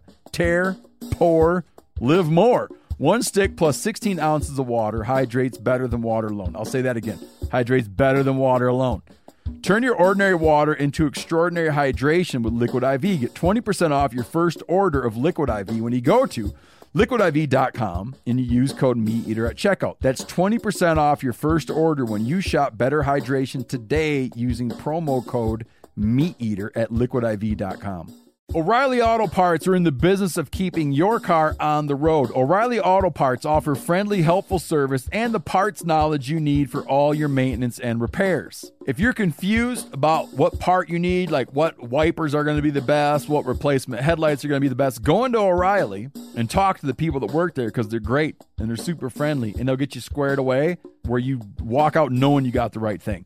They've got thousands of parts and accessories in stock, either in-store or online, so you never have to worry if you're in a jam. Do you need your windshield wipers replaced? You need a brake light fixed? You need some quick service? They'll help you find the right part or point you to the nearest local repair shop for help. The professional parts people at O'Reilly Auto Parts are your one-stop shop for all things auto do-it-yourself, and you can find what you need in-store or online. Stop by O'Reilly Auto Parts today or visit us at O'ReillyAuto.com/MeatEater. That's O'ReillyAuto.com/MeatEater. Do you have our wild game cookbook? I do, yes. You know what I think you ought to make? What? For Thanksgiving? Yeah. Is make the cauliflower puree. Okay. In the backstrap dish. Hell yeah. It's a recipe from our buddy Pooter. Okay. Yeah, I mean, very, very Thanksgiving-y. Perfect. Because I don't think that I've talked about this before. I don't think that on Thanksgiving, if you want to have a traditional Thanksgiving, eat deer meat.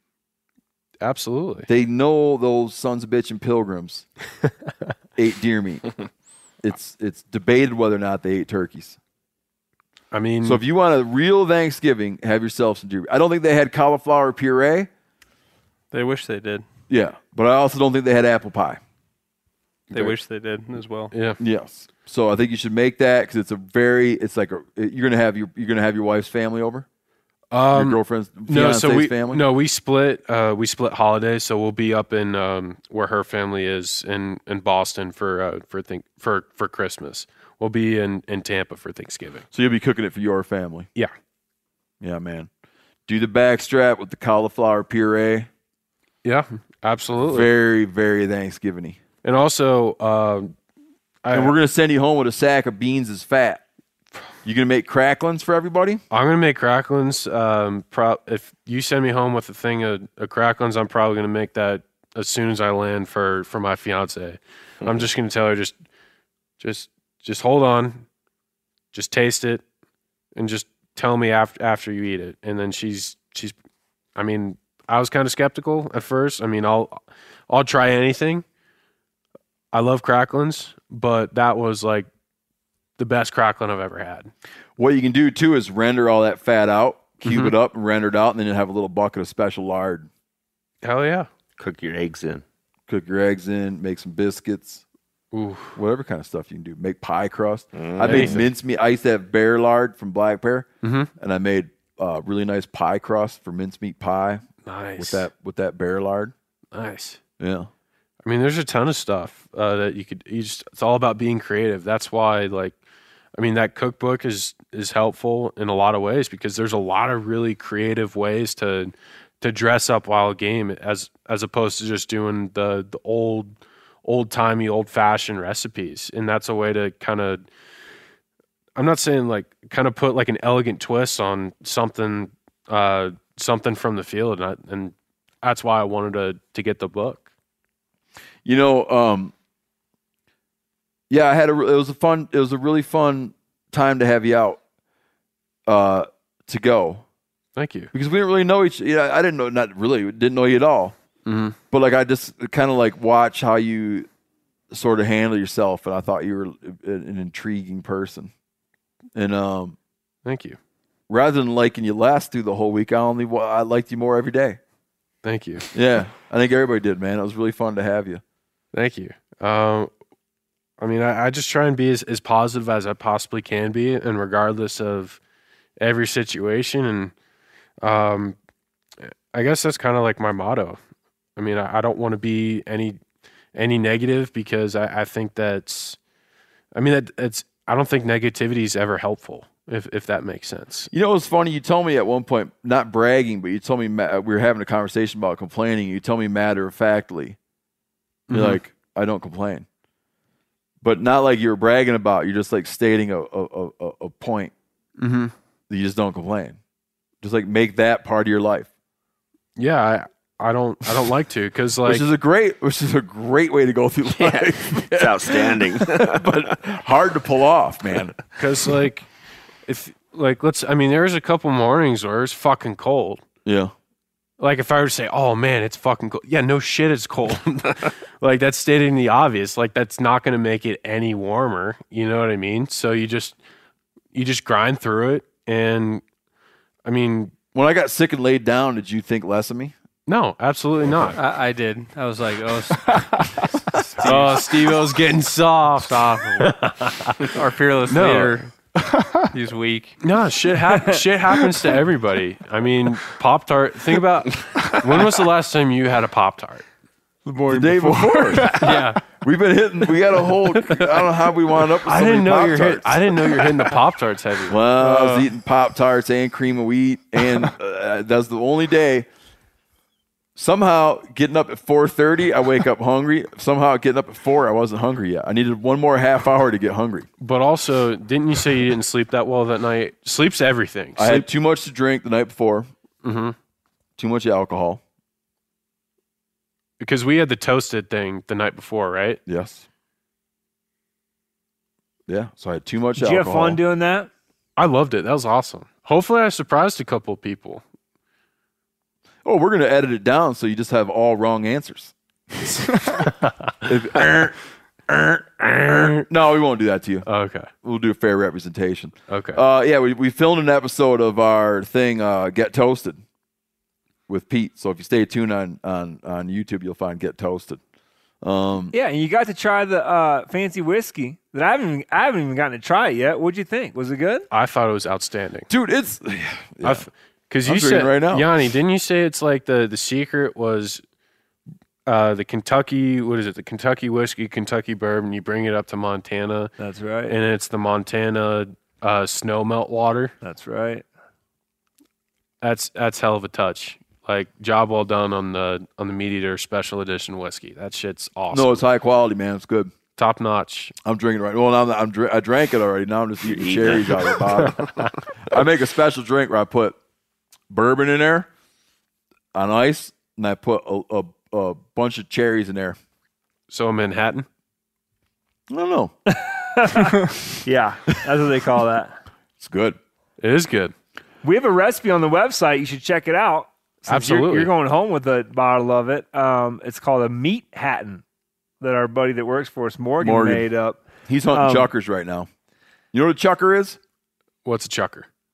I'm asking you, do you know what a chucker is? I'm asking you. I don't know what a chucker. What's chucker? It's a bird from Eurasia called a red-legged partridge, and they like cliff faces. They like the rockiest, driest, nastiest. It's like they eat rocks. And they've been introduced around, but they do well in places like Snake River Canyon.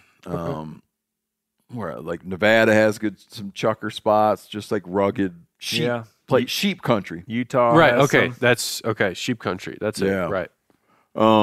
He likes to hunt chuckers. Cool. But look up that recipe. Check it out. The Meat Hatton. What is it? How did he infused bacon into it? Mm-hmm. Is that how he made the Meat Hatton? Mm. Yeah. Put some beans cracklings in there. Ooh, now you're talking. There you go. Yeah, Cody, it's good, man. Cody, what's the status on the beans bacon? The beans bacon, he's hanging.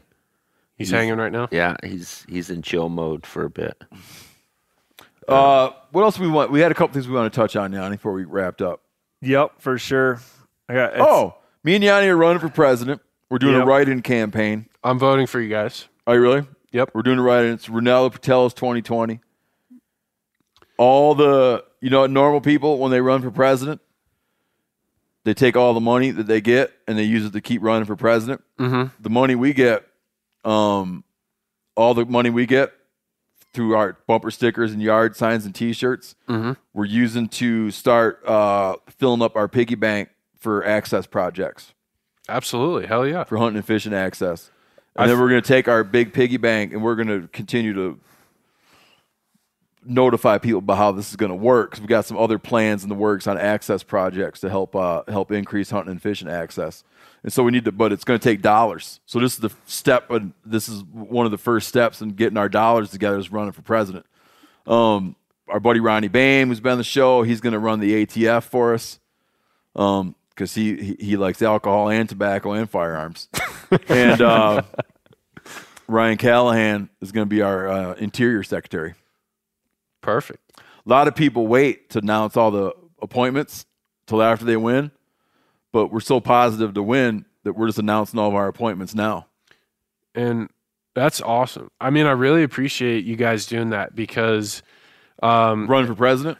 Well, not just running for president. Oh. I mean, that's a given. But it's a sacrifice, right? But also, it's the kind of the thought of kind of making hunting and fishing available to the general public. That's our our campaign slogan. Yeah, better hunting and fishing for America. Because in the state of Florida, a lot of fisheries available. That's not the issue, but the hunting stuff, that's really the issue. There's pretty much barely any public land available to go hunt. I mean, we hear a lot of complaints from Floridian hunters. Yeah, who they live in the fishing paradise. Yeah, I mean, I love to fish. They complain about hunting to us a lot. Yeah, I mean, I'm a flats fishing enthusiast. I love trout, redfish, snook. I mean, it's an awesome type of fishing, and big fan of it. Big fan of Florida fishing. Like, it's just so diverse. I think it's some of the best fishing in the entire world. But on the flip side of that coin, having readily accessible hunting opportunities just isn't for the normal person. And I mean, there's just not enough like public land to hunt, and the public land that is available to hunt, it's crowded as hell. It's almost to the point where it can be unsafe, especially during gun season. So the fact that you guys are doing that, especially if that's gonna impact my home state directly. If you guys invest in properties there to make available to the public, so I think that'd be outstanding. Well, we'll keep at it. To find out, to follow the campaign, just go to themeateater.com. Or, you know what I wanted to mention? The buck you got was a pretty nice damn buck for a first buck. Yeah, it's dynamite. It was a real nice buck. I put a picture up on Instagram. And people are like, We were talking about a buck a guy shot that got impaled on a stick, and I was going to put it on Instagram too, a long time ago. And people were like, dude, it's not on there. I just got to thinking it felt a little gratuitous to put it on there. But the picture of your buck's already there. Right. So people can go there, see it. They'll find our campaign announcement video. Mm-hmm. They'll find Ronnie Bain announcing that he's going to run the ATF for us all there. What else were we going to talk about, Yanni, real quick? Oh, no. Let's plug the Back 40 giveaway. Oh, yep. So we bought a modest farm in Michigan,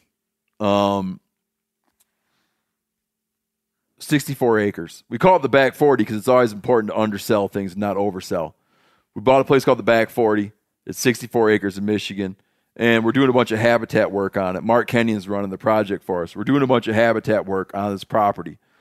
Eventually, we're going to give the property away, but in the meantime, we're going to give away a hunt where people could come out and go out and hunt with me and Mark. And me and Mark will be more like your Aaron boys, because the winner will get the cherry spot, and we'll just be there to facilitate and cook wild game at night and hang out. So we're doing this giveaway hunt. And you find that too at themeateater.com. A lot of announcements. Yeah. You need to sign up for the newsletter.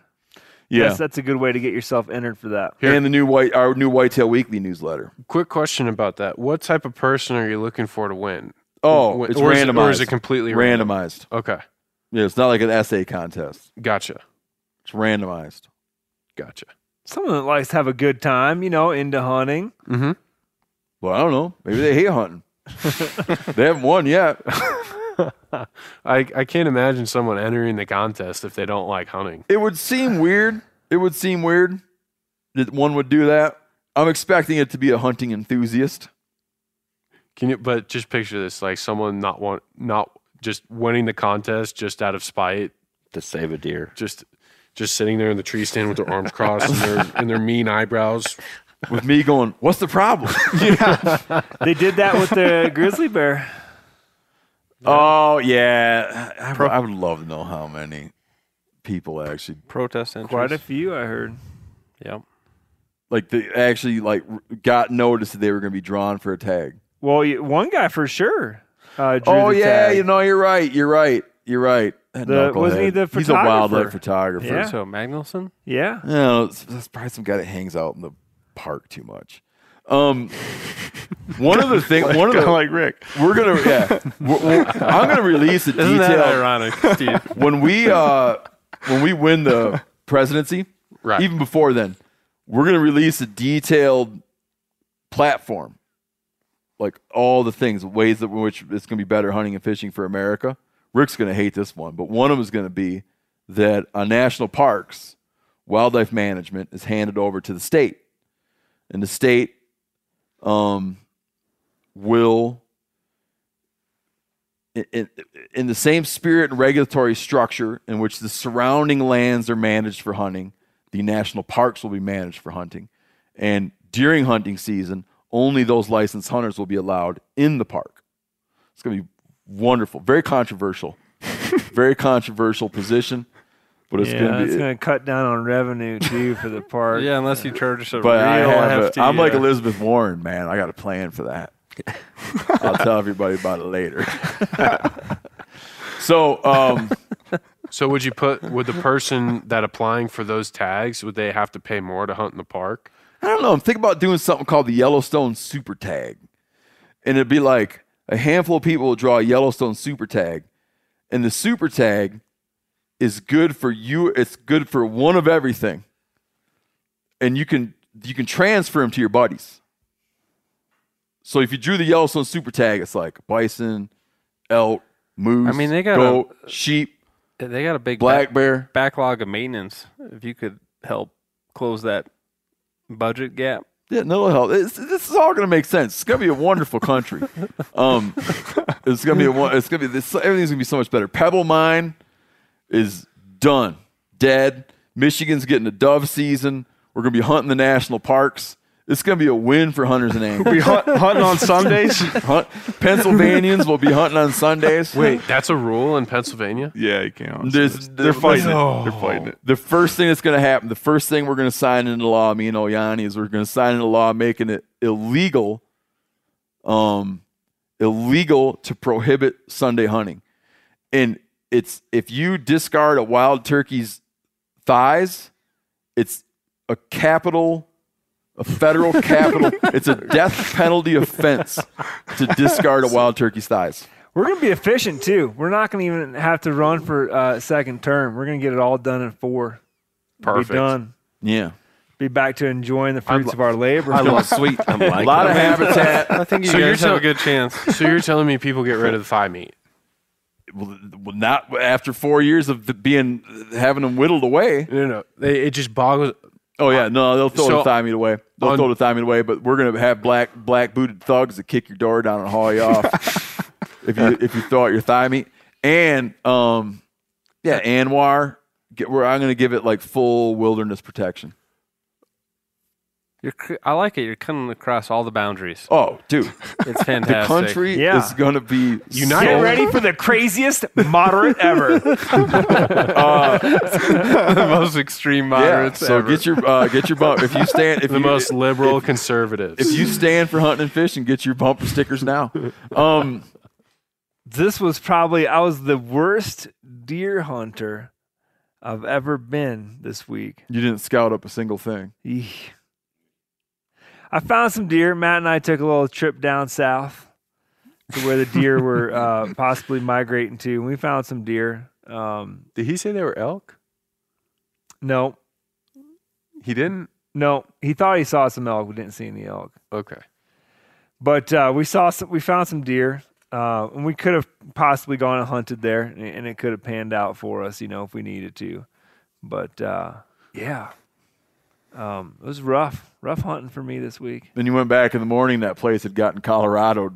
Yeah, for sure, for sure. I knew in the back of my head. I'm like, there ain't no way that this little sneaky spot, hasn't. Is that sneaky? Yeah, and so I went there in the morning. And I was the 6th truck to pull up. Yeah, so. No, I don't have anything great to give you as a final thought other than I was just sad. I'm like itching. I need to go home, and I'm trying to right now plan my week out to figure out when's the first day I can play hooky and go hunting. Yeah, and try to get my mojo back. Over the weekend, we're gonna me and my kids. I don't want to say me and my kids are taking Tracy deer hunting. Oh, that's cool. But you guys I'm taking Tracy deer hunting, and my kids are coming along to confuse the matter. Wow. Just you? You're going to be the only other adult? Yeah. And Tracy and 3 kids? Yeah, my wife's out of town. That's going to be a lot on your plate. Seth might come with. Seth, you should go help Steve out. No, you help Tracy out, and I'll yell at my kids. Yeah. I'm in. Cody, any final thoughts? I think my thought is the deer and elk seasons are going to get progressively better throughout the years if the structures changed. They're talking about changing the season structures in Colorado. A lot of pressure, like we talked earlier on the show. To make it that everything isn't over the counter. Right. It has to happen. It does. It has to happen. That's my thought. It's not sustainable. Mm-mm. It's going to be unpopular, but it just. And after seeing what you guys went through this hunt, because it was kind of tough with the pressure and the outside pressure and whatever from. Yeah, even if you don't. Yeah, even if there's just a cutoff, there's going to have to be something's got to. Something's going to give. Something's got to give. They don't want to destroy the reputation that they've built. Rick. I enjoyed the fact that you guys have such an amazing ability to navigate the vernacular of hunting. Like when you're talking hunting, it doesn't matter if it's sport, fishermen from Florida or duck hunting or all these different forms of hunting and fishing. You know the lingo, and you never know what we're talking about. And I sort of am, yeah. I'm barely hanging on, or I'll try to ask a question and I'll like the thought behind the question is right, but I like don't use any of the right words or whatnot. So I got to witness you do that with sports, with baseball, and it was just fantastic to ask questions that were good questions, but using Just not know how to ask. yeah, them. not even know the words to Yeah. ask the question, and I just kind of enjoyed watching that. Who knew that there were 2 leagues in Major League Baseball, right? Like I didn't know that. NL and AL. You didn't know that? National League and No. American League. And they got different rules. Yeah. Yeah, so all that stuff. Like I mean, I played Little League and learned about all that stuff and watched baseball. No, I so. liked it, man. I'm like, not only this. Listen, I'm like a big time Mets fan now, man. Yeah, I'm in. you should be. I'm gonna have my face painted and shit now when I'm at. I'm way into the Mets now, man. To be able to pick the brain of somebody that's in the big leagues and Watching YouTube videos of Pete hitting homers, dude, I get all excited now. I mean, man. it is like unreal. So yeah, it was cool being able. You to... look so much older and different when you're up there hitting them homers. Because I know what I'm doing. Oh, and the other thing is Steve's ability to kind of in those moments of high pressure, he's mentoring. I've watched him interact with many a hunter, mentoring. A buck shows up and he gets all I'm glad excited. that you're using that word. Yeah, it's a mentor relationship, and you're really good at it. But in that moment of like, 'Cause there's I've heard that I'm not. well, I feel differently. But in that moment of like it's go time, your level of patience, like you're projecting your own like I'm doing this now, and it just it takes somebody that's not used to doing it as much a little time to get comfortable or whatever. But Pete stayed true to his own like mantra. Yeah, and Yeah, my process. And so I would almost call him resistant to my mentoring. He moment. he was resistant to the frenetic nature of your mentoring strategy there, but Yeah. he stayed calm and like that moment is intense, right? Like there's like a 2 to 3 second window that you got to make the shot, and with somebody like barking in your ear like go go go go go is not At a whisper. Yeah. It wasn't a whisper. and he got it done. It was a pretty fantastic moment. So, Seth? Yeah, man, I'm gonna start watching more baseball too. Oh, let's watch it together, man. We should. We'll go over to Yanni's house. And the Yeah, 'cause beautiful, I'm on cable. We gotta There's get no somewhere. TV there, bud. We'll get your little computer out. you know what the beautiful I thing don't know is? if you could stream. Is that you guys are 2 hours behind us. So at 7:05 Eastern time is when the game starts. So at 5:05, when business hours are done, you guys can chill, relax, hang out at the office for an extra hour or so. Then, I got to go home and make dinner. or you could watch it while making dinner. Yeah. it's a relaxing game to watch. Yeah, It's fantastic. Swing and a miss. there's a lot of that, by the way. Yeah. A lot of failure. All right, man. Do you got any final thing you want to add? Yeah, just kind of not just learning from you, Steve, but just kind of learning from everybody. I mean, everyone has just. I mean, Cody, I've never knew dogs were used to hunt mountain lions. That's just a whole different world to hunting. That's just nuts. Did you know they were used to round up stray cattle? I learned that just right now, and that your dogs are just multi-talented, and I mean, to be able to manage that, and I mean that sounds like an absolute rodeo. It's a cool feeling for sure. Yeah. That's nuts. I mean, hell, I mean, what you do like on that ranch. I mean, I just kind of saw like this small little sample size of it, but damn, man, you're a fucking jack of all trades, and that's awesome to see. Like a true outdoorsman, just true cowboy. Like it's in Southern Colorado. That's it, man. I mean, I feel like you're a part of a dying breed. I mean, Giannis, I'm not a cowboy. You're not a cowboy, but you're an ex-fishing guide. Like you're there when I don't think we mentioned that that we went fly fishing for an hour and a half. I mean, it was that was awesome. I mean, Seth, you were there taking pictures and you spotting the buck, and I mean, I think you're the closest one to my age, right? Matt, how old are you? You're 35. Yeah, so I'm the youngest. So you're of the the youngest. So I guess me and you are kind of the young. I mean, I'm the youngest one. Yeah, you're the. But I feel like me and you 24. kind of connect on kind of like a similar wavelength Yeah, from for a sure. similar lens. And I mean, Rick, I mean, I have a hell of a respect from what you do, because you have to get the right angles. And being a part of the baseball world, I know kind of like all the camp. I don't know it, but I'm familiar with having to get the different takes, the different angles, changing the lens, the light. And I can't imagine how difficult that is, like moving around quietly, not being able to make a sound. Sort of quietly. Sort of No, quietly. Rick's extremely quiet. While Steve's yelling at you the whole time. That's like one of the best parts is watching Steve yell. Rick. Yeah. It's more of a stare than a yell. It's yells of love. Right. And lastly, Steve, I felt like I don't know. It's like the way that you kind of, I mean, Rick put it in a really good way. Like you were mentoring me, because I haven't hunted since my grandpa passed when I was in. And then after that, like I was in college and baseball kind of took over, and I've always had this affinity for like outdoor activities, and being able to come out here and do this, and you being like one of the main mentors. I feel like all of you guys were mentors in a way.